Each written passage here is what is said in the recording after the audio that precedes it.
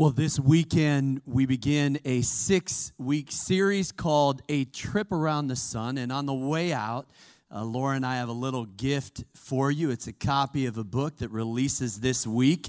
Now, I've written a few books, but this one is unique because I co-authored it with my friend and spiritual father, Dick Foth. Now, here's the deal. A book, to me, is a way that we can spend 4 or 5 hours together, and if you're a slow reader, we can spend more time than that. How would you like to hang out with Dick Foth for 4 or 5 hours? Well, want to give you an opportunity to do that, and so it's a gift from us to you. Why would you call a year when you could call it a trip around the sun? Because that's what it is. We'll travel 584 million miles around the sun this year. Now, that sounds like an adventure to me. In a nutshell, this book is about choosing adventure. It's a choice, and I'm so excited to begin this series with none other than Dr. Dick Foth. Would you give him a huge welcome as he comes? Great. Thank you. All right. Hello.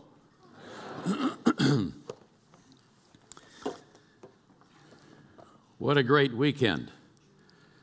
I've been looking forward to this for a long time. Now, Mark hasn't taken very many trips around the sun. I mean, just 40, 45, something like that. I'm on my 74th trip around the sun. And it's just crazy. The Bible is a storybook. It's the story of God and man, and it's the stories of many, many people.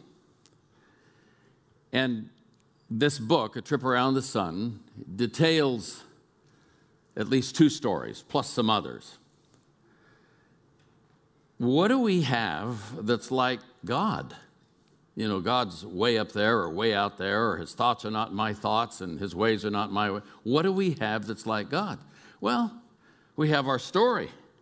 Whatever else we bring to the party, every person here this weekend has a story, your unique story. It's the one place in life, maybe the only place in life, that you and I don't have to compete.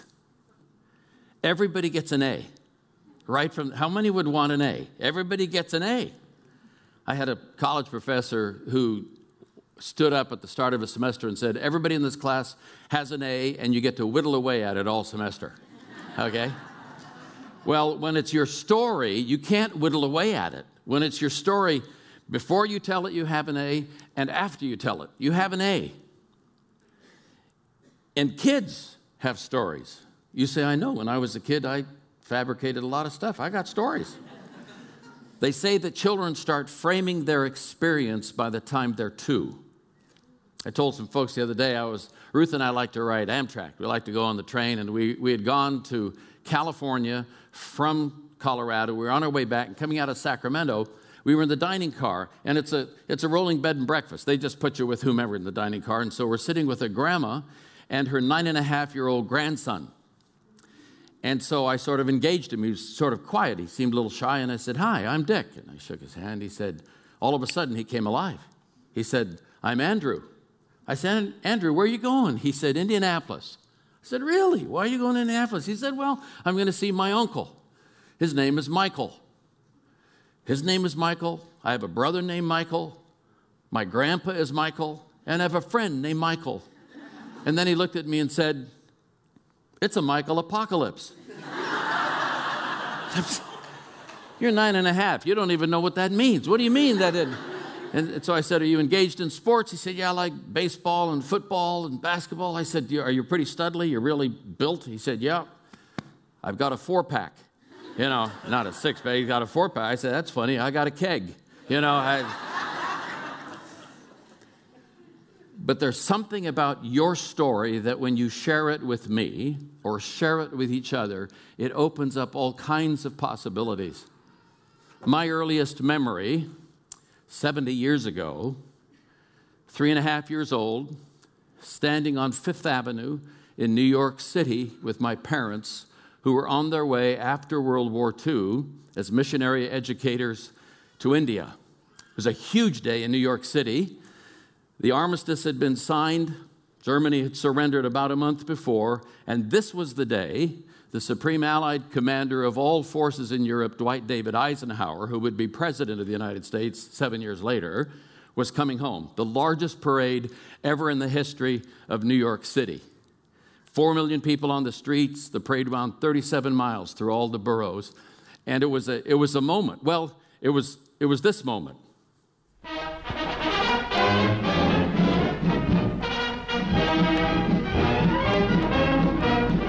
This arrival by air begins a record-breaking ovation. New York and General Eisenhower.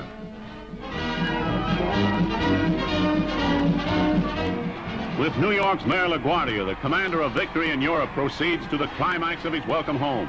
New York is really set for a triumph. That must be the key to Brooklyn.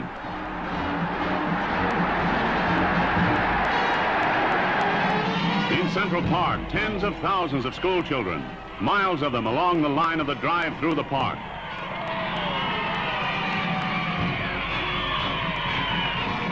Down Fifth Avenue through immense cheering crowds. Lady, control your enthusiasm. He personifies victory in the bitter war against the brutal Nazi enemy.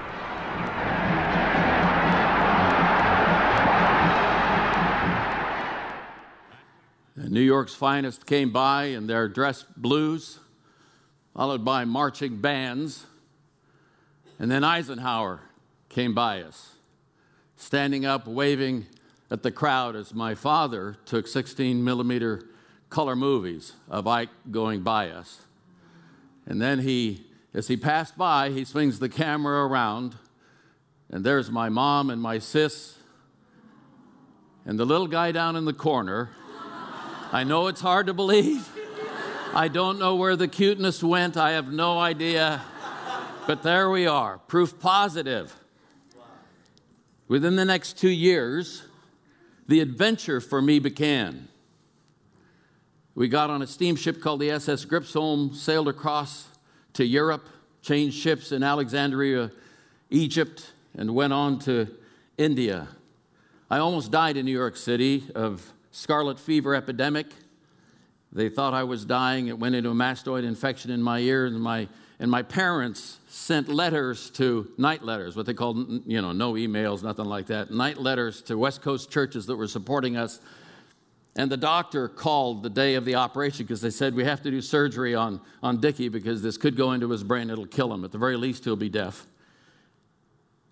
And at 5:30 in the morning, the doctor called and said, I've just taken another set of x-rays. I have 2 sets of x-rays in my hands here. This was taken 3 days ago, which shows the virulent infection, and I'm looking at the one I just took, and there's nothing wrong with this boy. You can come and take him home.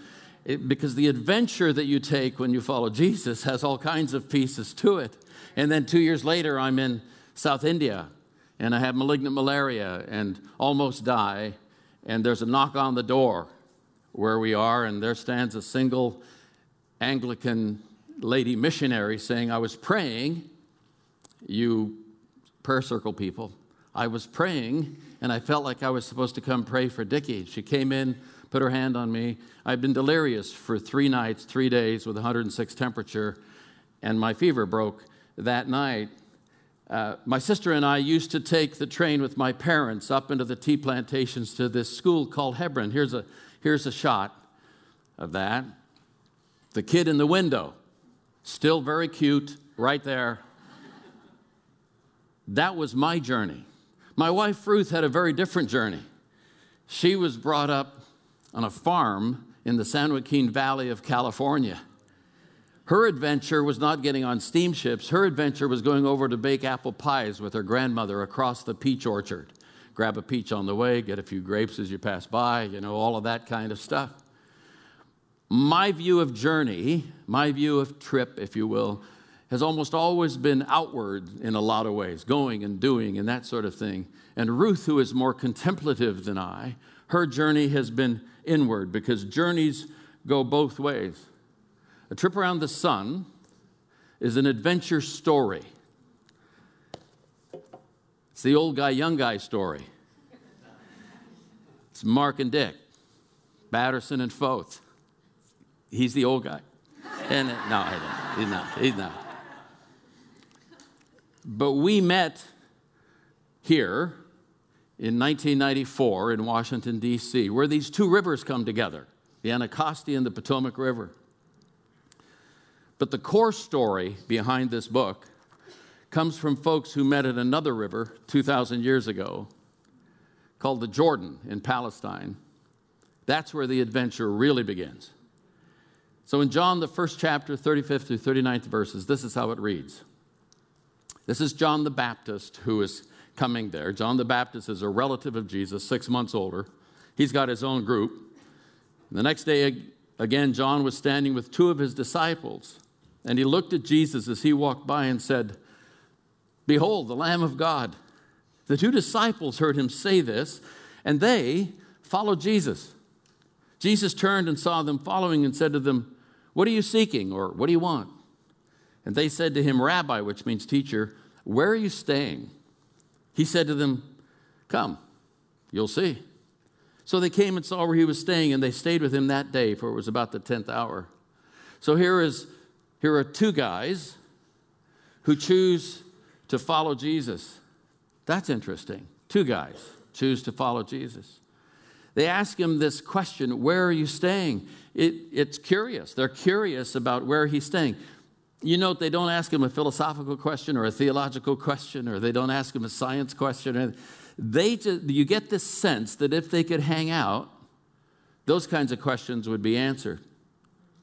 And he doesn't tell them where he's staying. All he says is, "Come, you'll see." He tosses down the challenge. The challenge is to go with him, and they would see. I think along our way, when we are introduced to Jesus in some way or some form, that challenge shows up somewhere. I'm 17 years old. I graduated high school, and I'm at Cal Berkeley my freshman year. And I've told you before, and I've told others before, I was sowing my wild oats. There weren't very many oats, and they weren't very wild by today's standards. But I was a church guy, and I was sort of wandering off, because Cal Berkeley in 1959 was cool. You know, Fidel Castro had just gone to Germany, and the states of Hawaii and Alaska were going to become states that year, and Elvis was in Germany, and I went to Cal. And I went to a missions conference, and afterwards they had a prayer time, and I was struggling because I was torn with which adventure did I want to take, like the mini adventures that ended up nowhere that I would create, or the big adventure with Jesus. And I went to a place, and I knelt down, and I opened my Bible, and I'm not a fan necessarily of opening your Bible and going bam like that, but it was an upstairs area in this little church, and there was a cleaner's next door with flashing neon lights, and the Venetian blinds were open, and a strip of light fell across a verse in Matthew that said, "If the salt, you are the salt of the earth, if the salt has become tainted or lost its savor, how will the earth be salted?" And it was like Jesus threw down the challenge and said, "Make a choice, folks. You're going to choose what you do, or you're going to choose adventuring with me." One of the cool things about this text that I really like is the question Jesus didn't ask. What he didn't say to them, or the statement he didn't make to them, was, "If you can guess who I am, then you can be in my group." He just said, "Come along, and you'll discover. You'll find out." He was calling them to the greatest adventure they'd ever go on, to discover life, to experience friendship, to get stretched, to get challenged, and to build a friendship on the journey. The journey, for me particularly, not exclusively by any sense, but it's the place I start, is about the who. One of the chapters in this book is who is more important than what. Who is more important than what? Way before Dr. Seuss gave us Horton Hears a Who. How many of you know Horton Hears a Who? You remember that whole little community there? The scriptures talk to us about who God is, who we are, who we can be, what's important. What's important in our lives is the who connection. Think about your life. Think about your life, the people in your life. Think about grandmothers. I asked some older guys in this town, older than I in this town, who were the people that left their fingerprints on your soul when you were growing up? And to a person in the room, they said their grandmothers. Parents, aunts, uncles, coaches. I've been watching the NFL draft. Any of you guys been watching the NFL draft? You know, I'm a Duck fan. I'm excited Mariota's going to the Titans. I don't know why. But in the NFL draft, the coaches of the college guys who go in the draft, the Urban Meyers, the Jimbo Fishers, the Mark Helfrichs, these guys, they have to be excited because coaches in our culture, as someone well said, are the tribal chieftains of our culture. You have teachers. All of those kinds of people shape our lives. Point number one, very simple point. We are molded by people we trust. On the journey, on this trip, on our trips around the sun, we are molded by people we trust. I was doing a men's retreat in Kansas City some years ago, and they had it structured so that you sat at a table that was named after an NFL football team. I was the Philadelphia Eagles table, and I was with some guys. And the question was, who is it in your life that left their fingerprints on your soul when you were young? And this one guy, you know, guys were saying this person and that person. This one guy said, I was raised up on the border of Minnesota, on the border of Minnesota and Canada. My father was a railroader, and it was my brother and I and my parents. And it was sort of like a log cabin. And my mom would get up every morning at 4:30 to cook him breakfast. And she'd stoke the wood in the little stove. And she'd open the door to my brother's room, and we were upstairs, and that warm air would start coming up, and then she'd start making breakfast, and she'd cook flapjacks, and she'd do eggs and sausage and bacon and, you know, hash brown. I'm salivating just telling you this. And it's just, you know, doing all the scalding coffee. They'd do all this stuff. And she said then she'd sit at the table and read him scripture out loud. He said, my father was not a believer. He wasn't a Jesus follower. And my mom was. And so she just read him scripture, the Psalms and all kinds of stuff. And she had a very strong voice. And all these aromas are coming up the stairs. And I hear my mother's voice, and the scripture is coming up, and there's a smell of bacon. And, you know, if the Bible smelled like bacon, we'd all have it memorized. You know, it's just that, it's just that sense. It was interesting as he was telling this. As he was telling this story, it was just emotive, if you will. The who in your life can make all the difference. I was a young pastor, 24 years old, in Urbana, Illinois, University of Illinois. And the year after we did the church plant, 9 months after, a high school football coach moved to town. His name was Paul McGarvey. He wasn't a big guy. He was a backfield high school football coach. But he had this huge heart for Jesus. He loved football, and he loved the church. And he would come, and we'd do stuff together. He'd do 2-a-day drills, and we're trying to build this building. And he'd come over, and we'd paint. And neither of us were very good painters. We got paint on ourselves more than we got on the wall. And he was always there. And when we started taking Mexico trips, he'd never gone to Mexico, and I'd gone a few times. And we started going on Mexico trips together. And McGarvey, his name was Paul McGarvey. Paul McGarvey left his imprint on my life in a powerful way. We would talk about everything as we painted walls late at night. We'd talk about life and family and challenges and education and all of those things. The who in your life makes a tremendous difference. And Jesus turns to these two guys and says, come on. One of the things we sort of slide by in Scripture is that when Jesus sent out the disciples, whether it was the 12 or the 70, he sent them out 2 by 2. We say, that's cool. That's like the FBI buddy system or whatever, you know. But why would he do that? Why would he send people out 2 by 2? If we only had one person come up here, for example, to do the homeless thing, that would be terrifying. It's scary enough just to go do it because it's unknown territory to us. But when you 2 by 2 has to do with the message. Here's the message. Jesus in John 15 says it this way. My command is this, love each other as I have loved you. Greater love has no one than this, to lay down one's life for one's friends. You are my friends if you do what I command. I no longer call you servants, because a servant doesn't know his master's business. Instead, I have called you friends. For everything that I learned from my Father, I have made known to you.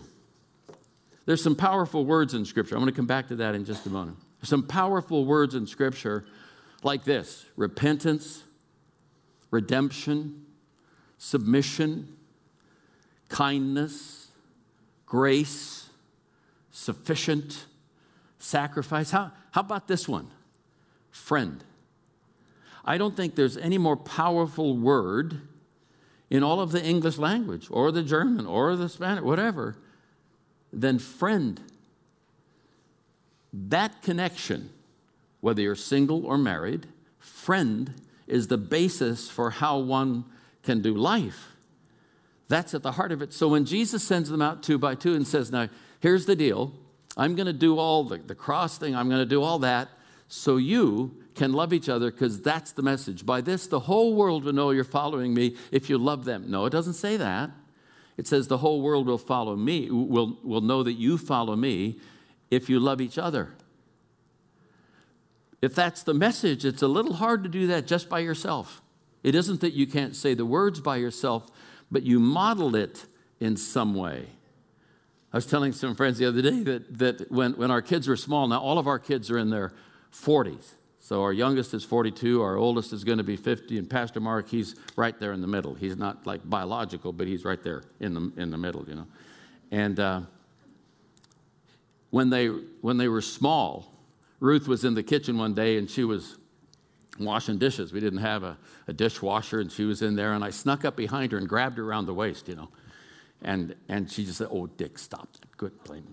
But I just hung on. You got to hang on. You can't just let go. Just because she's swatting you, you got to just, you know, because we're in this together. And so pretty soon she turned around and she put her arms around me, and I got a little soap dripping down my back. We're just snuggling. And all of a sudden, we felt hands down by our knees. And our 2 smallest ones, Susanna, who was one of the ghostwriter who helped us with this, she was there, and Chris. They were just little people.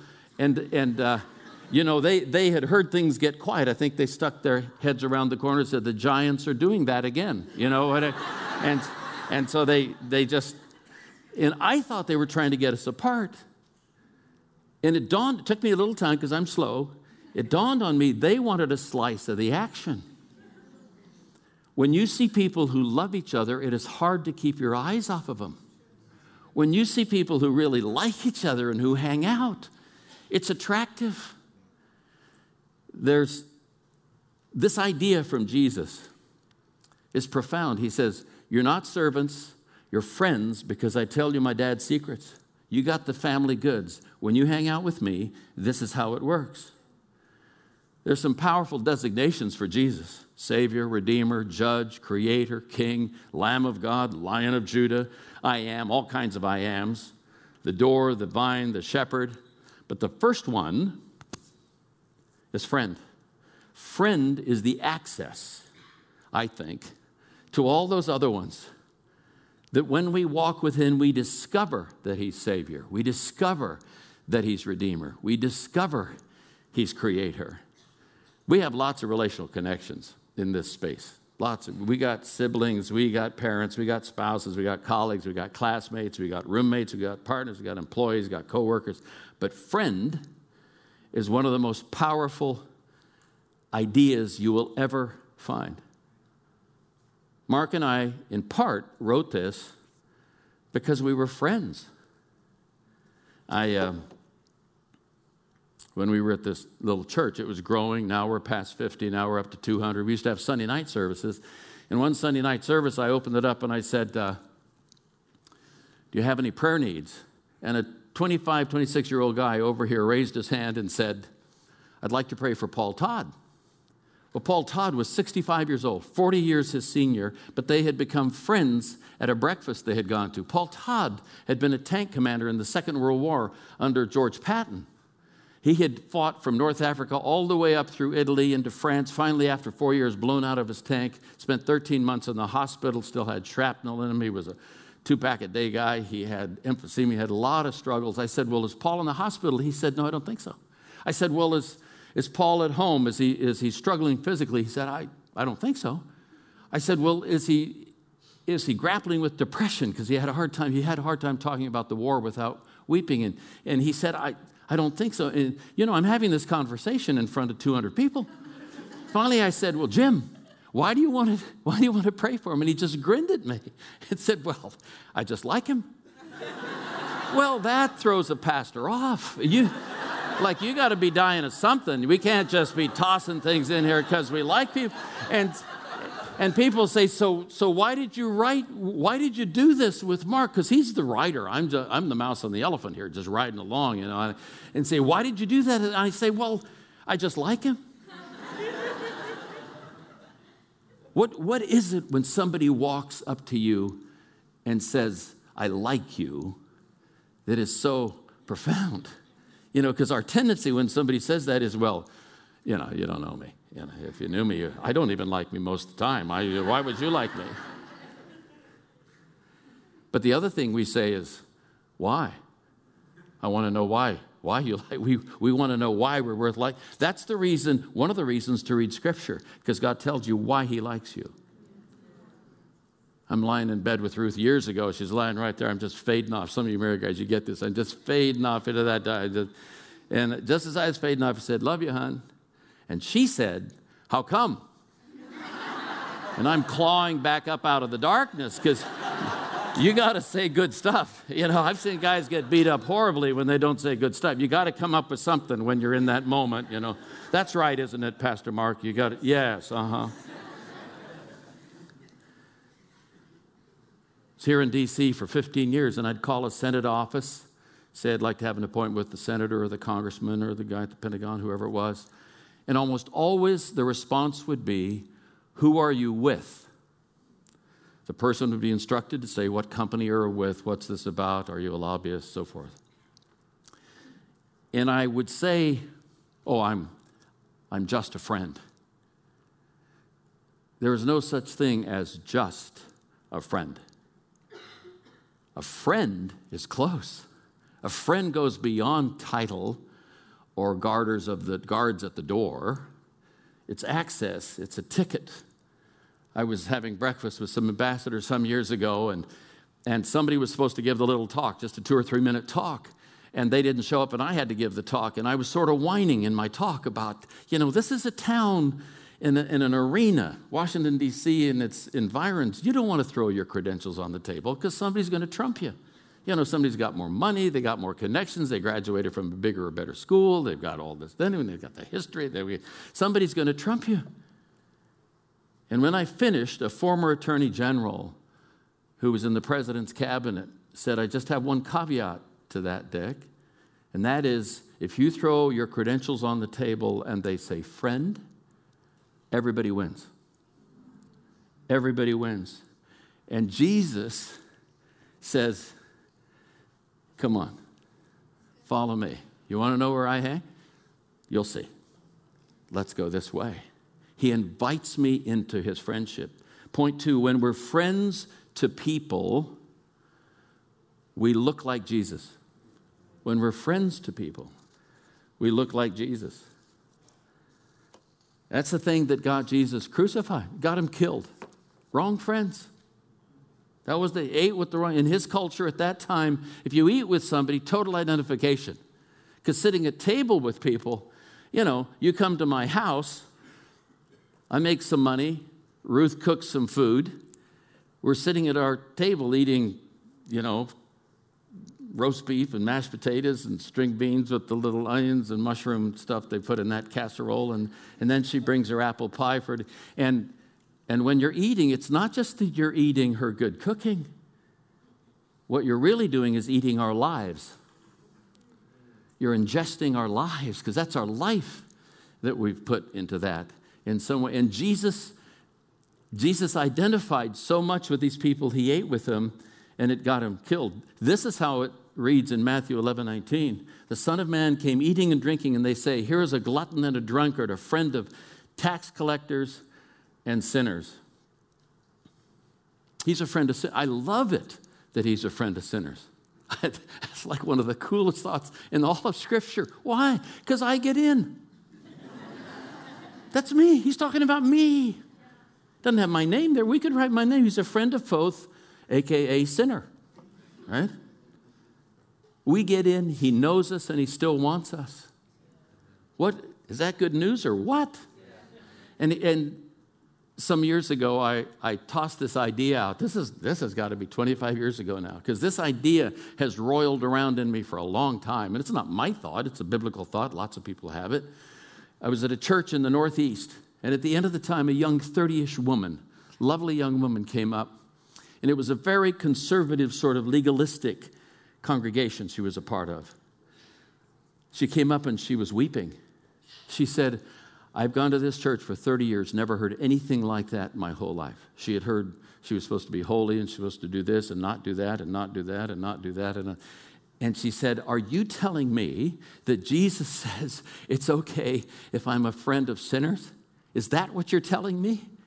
And I said, no, that's not what I'm telling you. What I'm telling you is that he insists on it. You say, well, you can't just go out there and befriend people who are debauched and all that. Well, you have to be wise. You have to consider the setting. And it wouldn't hurt to go 2 by 2. Just a thought. When I came to Washington, D.C. to work on the Hill, and by working on the Hill, it wasn't a role that was funded by the government. There was just a thing behind the scenes, and we were encouraged to befriend people in leadership, because the higher you go, and you know this, those of you who in education or health or the military, the higher you go, the more competitive it gets, the closer you play your cards, and you get to the top of the heap. You're leading the charge, and you end up with 1,000 acquaintances and no friends. Leadership isn't hard because you have to make decisions. Leadership's hard because you don't know who to trust. And so I went to a friend who'd been here a long time, Richard Halverson, chaplain of the Senate, and I'm talking to him, and we're sitting in the Senate dining room, and you'll read this in the book, but I'm sitting in the Senate dining room, and I'm a kid from East Oakland, California. I'm not used to this. And I'm trying not to gawk. Henry Kissinger's over in the corner back in there. For those of you who are younger, he was a big guy in the day. And he's over there in the corner, and you got this senator, and who's it's over there, and I'm sitting there. And I said to him, how do you work with senators? How do you do that? Because this is a club of 100 that sort of runs a big chunk of the world. And he said, well, my first church was in a little town in Central California. You really got to want to go there. And, it's just not on the beaten path. He said, I went there, and mostly it was women in the church, and they wanted me to, quote, get their husbands saved, end quote. But these were wildcat oil riggers. They were business guys. And I had to go find them. And after 4 years, many of them were following Jesus. And I found out 2 things. When you work with business leaders, you have to go where they are, and you have to respect their time, because time is money. And so when I came here, he said, Dick, I'd meet a man anywhere, anytime, under any circumstance, at his convenience, with no agenda except his. And I said, you've got an agenda. You want that guy to follow Jesus. And he said, oh, no. No. That's not my agenda, Dick. That's my life. The difference between whether Jesus is my agenda or my life, or whether you're talking to me, the difference between whether Jesus is your agenda, something you have to talk to me about, or your life, it just like oozes out of you, is whether I feel like a target or a friend. Jesus befriends us.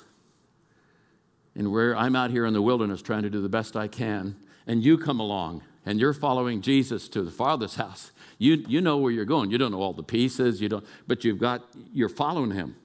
He's saying, come, you'll see, and you say, right, I'm with you. And I'm out here just trying to do my best, be a good dad, make a buck, and all that kind of stuff. And you befriend me. We start hanging at Starbucks or Ebenezer's or one of these places, or we go to this and that and the other. And if you befriend me, I automatically start following Jesus. Oh, I don't have a clue who he is. I only know you. But along the way, when I see how you think and why you make decisions the way you make them and how you treat people, somehow I get attracted to that. My father-in-law, who's now with the Lord, when he passed away, an architect spoke at his funeral and said, Roy Blakely, that's Ruth's dad, is like an elephant. Said he'd come up and he'd stand beside you. And then he'd just start leaning, just a little bit. And you thought you were going that way. He said, pretty soon you'd be going over that way. You didn't even know you were going that way. It was just his influence in your life because he was your friend. And he said Roy Blakely's definition of discipleship is make a friend, take him with you. Make a friend, take him with you. Who makes more difference than what? My question for you this weekend is, who made the difference for you? Who's making the difference for you? Who are you the difference for? Not everyone can play basketball or football or run track. Not just anyone can get a PhD in engineering or be a stellar first grade teacher or a cabinet maker or a graphic artist or an IT specialist or be a gifted salesperson or be great with middle schoolers. Not just anyone can hit high notes or play a mean guitar or have perfect pitch, but anyone and everyone can be a friend. And when that happens, the adventure takes off. Sometimes the adventure is a place, but always, please hear me, always the adventure is a person. Where are you staying, Jesus? Come. You'll see. Are we going someplace? Well, sort of, but we're really going to see someone. I'd like you to meet my dad. I'm going to take you to meet my father. That's what happens when we hear his voice and we choose adventure. This is the way the writer of Proverbs said it, Proverbs 3. Trust in the Lord with all your heart. Do not lean on your own understanding. In all your ways acknowledge him, and he will make your paths straight. So there. Let's pray. Father, thank you for sending Jesus to show us the way to your place. Thank you that you have saved us from boredom and death. Thank you that you have saved us from boredom, which is death. And for all of the thousands of people who are hearing these words, help them to hear your word most clearly today. When they say to you, where are you going, Jesus? And you say, come, I'll show you. You'll see. And along the way, not only will your life be changed, but it might affect many, many others as we go. Thank you, Jesus, for the adventure. Thank you for choosing us. We choose you back. Amen.